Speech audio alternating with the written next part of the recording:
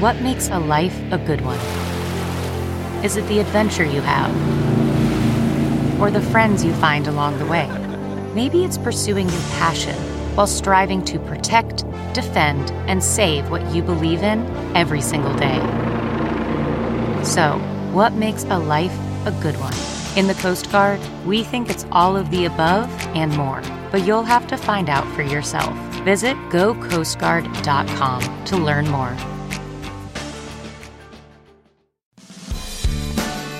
Welcome to Money for the Rest of Us, a podcast on money, investing, the economy, and why they matter. I'm your host, David Stein. This is episode 6. It's titled, Why Should We Even Care About the Economy? And I titled it that because this might surprise you, but most people really could care less about the economy. For example, this morning, the news was in the U.S., the economy contracted 1%. And if you get into the Twitter sphere, at least a lot of people I follow were all commenting on it, thinking, oh, this is good, this is bad, here's the market didn't react to it. But your average person could care less. In fact, you might not care at all. But what I want to talk about today and try to put it as simple as possible, what is the economy? Why should we care? And I want to start by sharing an experience. As I mentioned in episode 5, I was down in Mexico in January. And I've been to Mexico off and on maybe a dozen times the past 20 or 30 years. And I was taking my friend. As I mentioned, we're going down there to fish. His dream was to bone fish along the Caribbean coast. But we went inland, and one of the places we went was Chichen Itza. And Chichen Itza is the renowned Mayan ruins that were built, I believe, 800 to 1000 AD. You have El Castillo, and it is a wonderful place. But it's also an interesting place because Chichen Itza was, for many years, privately owned. It was sort of this gentleman had his own private Mayan ruins. And he would allow vendors to come in. And I remember back in the mid-'80s going there, and there were a few vendors kind of under the trees, and they were selling handicraft. These were native Mayans, generally speaking, and they were selling blankets and wood carvings that they had done, and just all kinds of interesting handicrafts. Now when you go to Chichen Itza, a couple things. One, the private owner, whose name I don't remember, essentially sold it to the government. But then as you walk along the paths of the ruins, literally on both sides there is table after table of vendors selling everything. A lot of it looks the same, but I mean it's really, really cool stuff, but it's hard to distinguish. And when you think about that, there's all these things being made. And I saw one woman who was of Mayan descent. She was wearing the traditional ipil, which is a white dress, and it's embroidered with all these colorful flowers. And she had a handful of handkerchiefs that she had embroidered that said, I think, memories of Chichen Itza. And I speak a little bit of Spanish. I used to speak much better, but enough to communicate. And I started talking to her. And I bought one handkerchief for 10 pesos. And later on, I was walking, and I saw another woman who had actually had a stand, and there was a backpack that caught my eye. It was pink, it was pretty, and I started talking to this woman, and I didn't really want to buy it, and I thought about it, and I hemmed and hawed, and she started talking about, I need money to buy uniforms for my children, for students. The children in Mexico wear uniforms to school. And she tried to cajole me into buying this and how unique it is. She talked about the local families that work so hard making this backpack. And she finally convinced me to buy the backpack.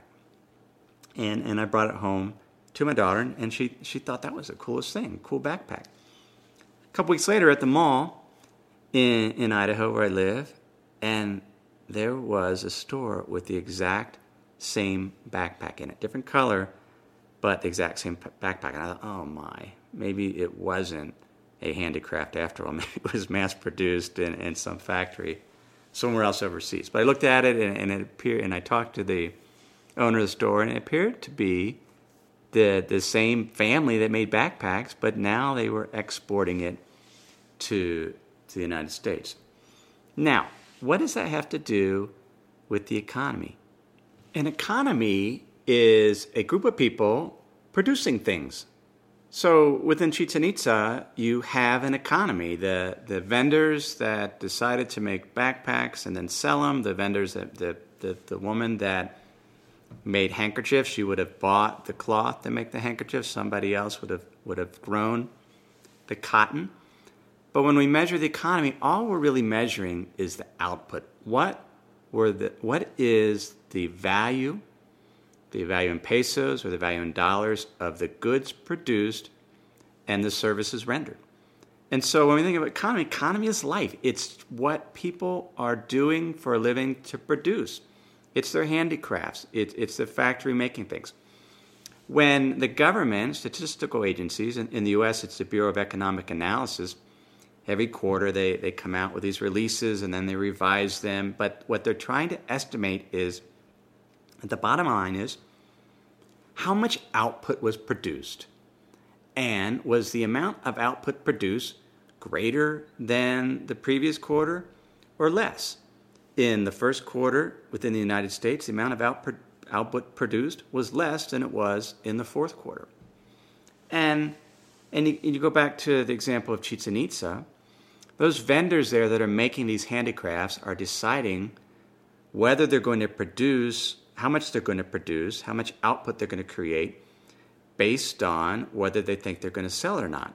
But the economy is not the amount bought, it's not the amount sold. At the end of the day, I mean, that's part of the economy, but in terms of how it's measured, it's just the output. And that's what you need to come away with when they say, well, the economy shrank or the economy grew. All the government is saying is that output increased. Who decides how much output's produced? Well, people do, businesses do, and they do that based on whether they think they're going to sell it or not. And so when we measure the economy, it's important because if they think they're going to sell it, then they'll produce it, and they might hire people to help them produce it.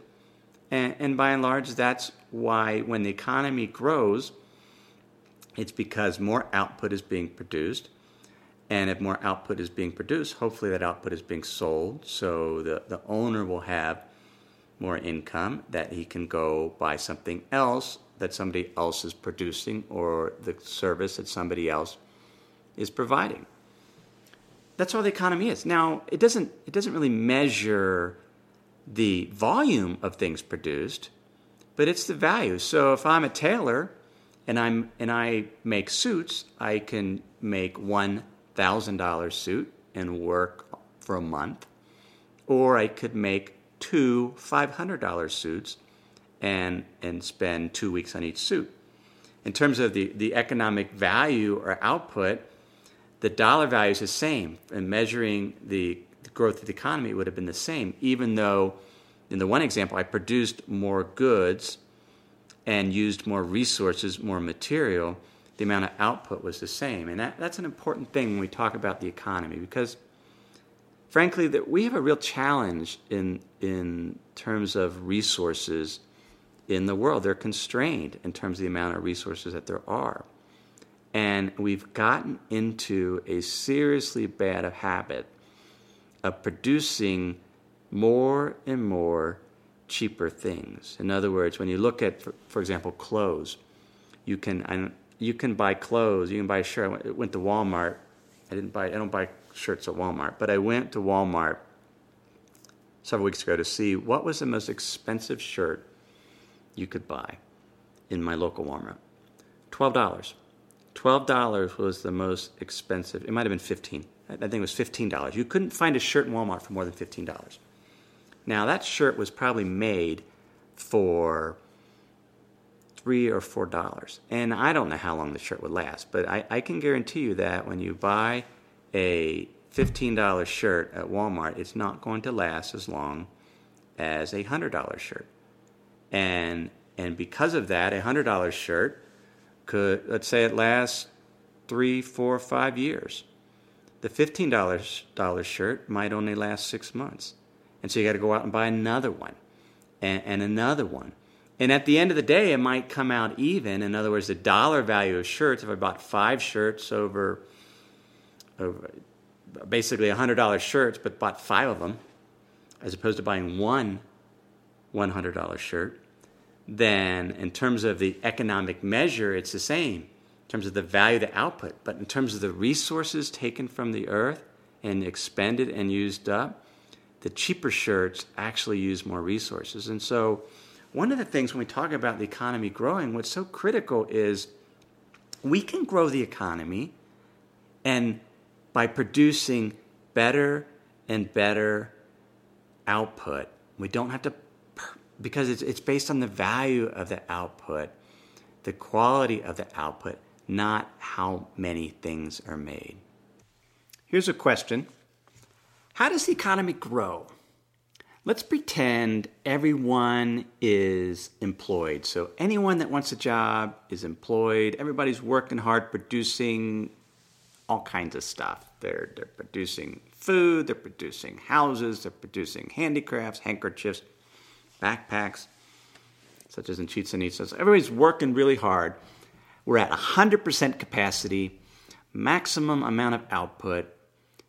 And if the government measured how much output was made that quarter, and we flat out made as much stuff as we could, we had the capability of producing, how would the economy grow the next period so you could actually get the economy more output so that it would increase?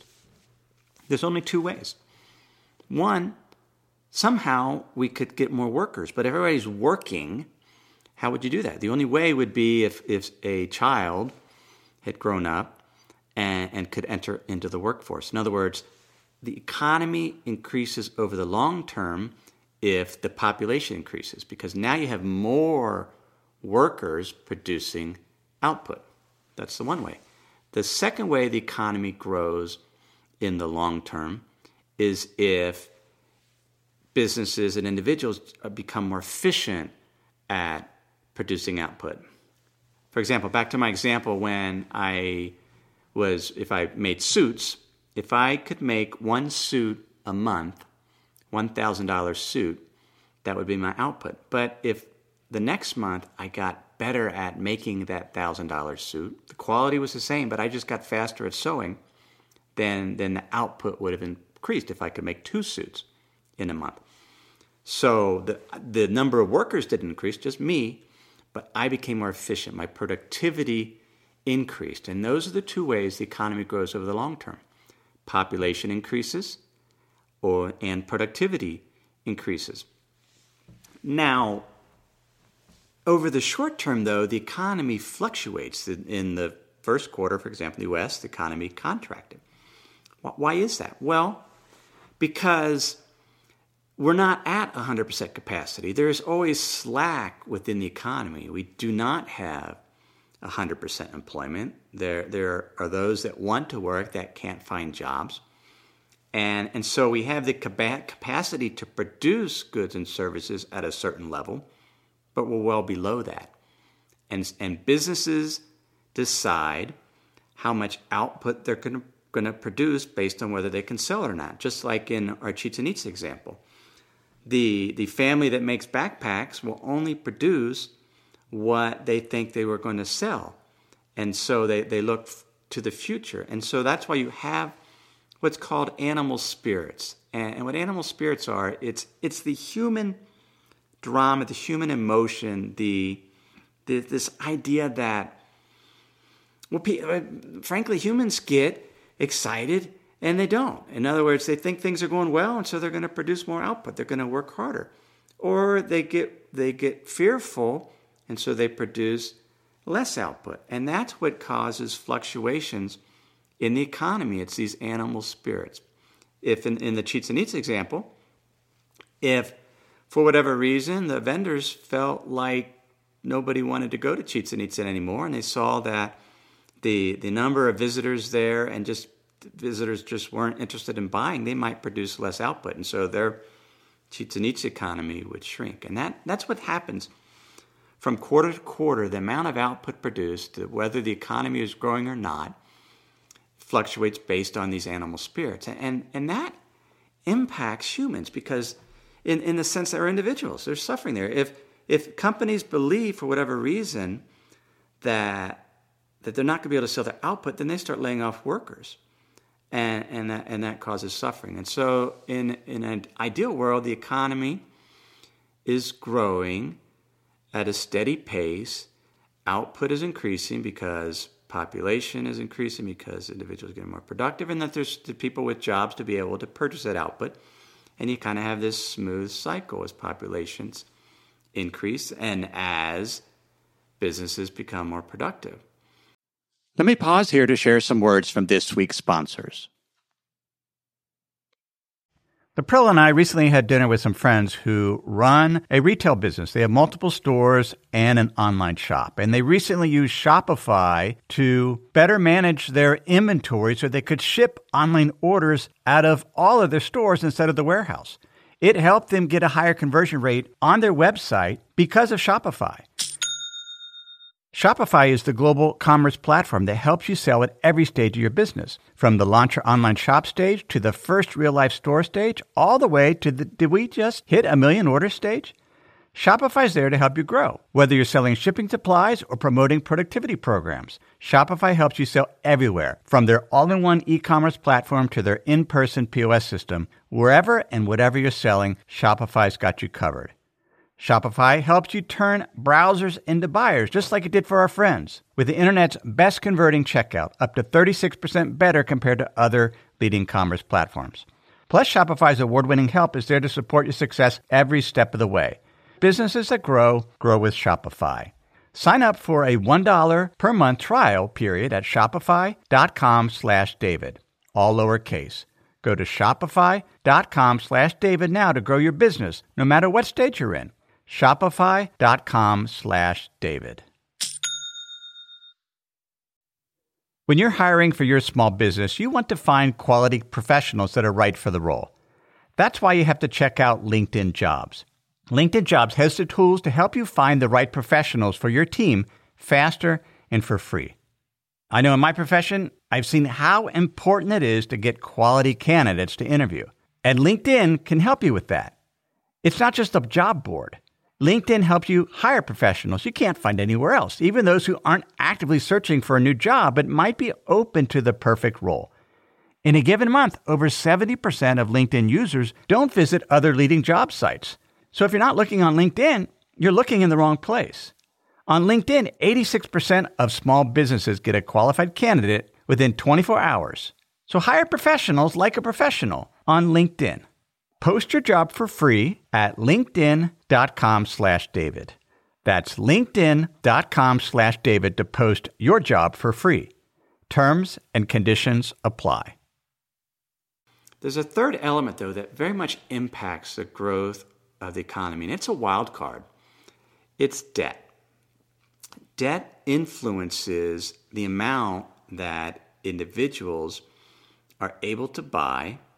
If I can borrow money, I can buy a lot more output this month than if I use my credit card and go out and charge up $10,000 and go out and buy a bunch of suits and a bunch of backpacks, then that spawns businesses that might think, oh, gee, the economy's going well. Look at all the things we're selling. And so they might increase their output, not realizing that there's a false sense of security because the output or the amount of output being sold is because individuals are borrowing money.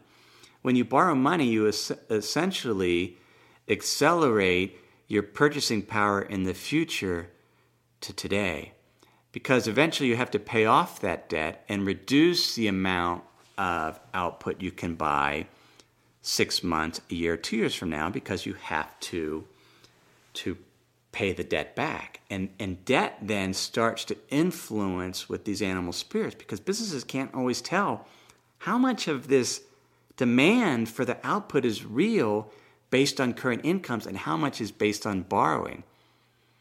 When you look at what happened leading up to the Great Recession, in the Great Global Recession in 2008, it was created, you had this boom based on a significant increase in debt. Households, for example, on average since 1950 have had about, you have what's called the total income, disposable income, which you look at the entire U.S., how much income have individuals, households have, less what they spent in taxes. So they earn all this money, then they spend their taxes. What's left is called disposable income. And when you compare that level of disposable income to the amount of private or household debt in the economy, since 1950, it's been 75%. Now, you had a huge ramp up in debt leading up to 2008. The average has been 75%. It got up to 129% debt relative to the amount of disposable income. And so there was more debt than the total income. That was an acceleration of all this purchasing power to purchase output. All these houses being made and individuals taking out equity lines to go out and take vacations and buy new cars, buy furniture for those houses. And we had this huge boom that was stimulated by all this borrowing until something happened. And individuals got fearful, and they decided, well, maybe I don't want to buy a new house. And then the value of houses started falling, and then people couldn't borrow on their equity line. And then businesses decided that they didn't want to produce as many houses and as much furniture and other output because they didn't think it could be sold. And so you had a contraction. When the economy contracts for several quarters in a row, when the amount of output decreases, the output of goods produced, the outputs of services rendered, that leads to a recession. And recessions can be very dangerous because they can result in downward economic spirals because of these animal spirits. If people get very, very fearful, then businesses start to produce less, and which means that if they're producing less output, they have less workers that are employed, which means these workers have less income and less ability to produce or less ability to buy that output. And so you can have this downward economic spiral. And that's what a recession is. And recessions are a concern because during recessions, corporate profits collapse. They just fall. In the 2008 recession, in the U.S., companies with the S&P 500, their earnings fell 80%. In the 2001 recession, earnings fell 46%. When corporate earnings fall, the stock market falls. On average, during a recession, the stock market falls about 30%, and that's a lot of losses that occur. And so the economy, whether it's growing or not, it's important because it impacts the return on your investment. So recessions cause market losses, which impacts your investment portfolio, your 401k. Now, is that why you should care about the economy? Well, that's certainly one aspect. And one outstanding question that we won't get to today, we'll discuss next time, is can the economy be predicted so that you can avoid suffering those losses due to the slowdown in the economy, which causes a drop in corporate profits, which causes the stock market to fall, at least in anticipation of that. And we'll discuss that in the next episode. What I want to end today with, though, is this is why the economy matters. We are constantly sending signals to businesses based on what we buy. They're producing output in terms of goods and services. We as consumers are sending them signals. We send them in terms of what we buy. If we want to buy cheap stuff at the dollar store, that's a signal. If we want to buy higher quality things and buy less of them but higher quality, the impact on the economy is the same in terms of the output being the value of the output sold and the amount produced, but it's the signal we're sending. And that's where it's key. We need to purchase things selectively that are of value, that are sustainable in terms of the economy, and that send the right signals. The other signal that we're sending is when we borrow money to purchase things. That accelerates our spending. Now it sends false signals to businesses. The only time we should borrow, let's putting a house aside, except for maybe a house, maybe a car, big ticket items, but only other borrowing we should do, and I firmly believe that, is borrowing where we are increasing our personal productivity in the future. So borrowing for education. If I'm going to be able to produce more output or be more efficient, borrowing makes sense. If I'm a business and if I borrow so I can be more efficient and be more productive, that makes sense. When we're borrowing just to accelerate future purchases because we want something today, instead of waiting till we earn the money, that send us false signals to businesses, and that's one reason we have fluctuations in the economy. That's all for today. This was episode 6, Why the Economy Even Matters, Should You Care? You can get my insider's guide to Money for the Rest of Us. So ahead of the podcast release, you can find out whether you want to listen to it or not. I'll put in those show notes, and I'll put in things that didn't quite make it into the podcast. You can sign up for the insider's guide at moneyfortherestofus.net. And if you have a question on anything I've discussed or something you'd like to discuss in the future, you can email me at jd@jdavidstein.com. As of this episode, this podcast is available on Apple iTunes, so you can subscribe there. Please leave a review if you would. That would be wonderful. And finally, as I need to clarify this. I used to be an investment advisor, and compliance department was always on top of me to make sure that we put in the disclosures. I'm no longer an investment advisor, but it's important to recognize that what I've shared today is for general education. I've not given you specific investment advice. I've not considered your risk profile. And because of that, you need to recognize that I'm not promising future returns. I'm not predicting what's going to happen to your portfolio. I just want to educate you so that you can understand how the economy works. And why do I want to do that?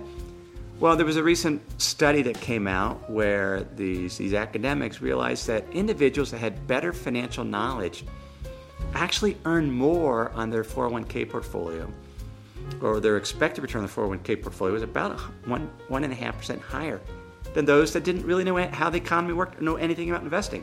That's why you need knowledge. That's why I share it. I'm glad you could join me today. And next time we'll go with episode 7. Thanks.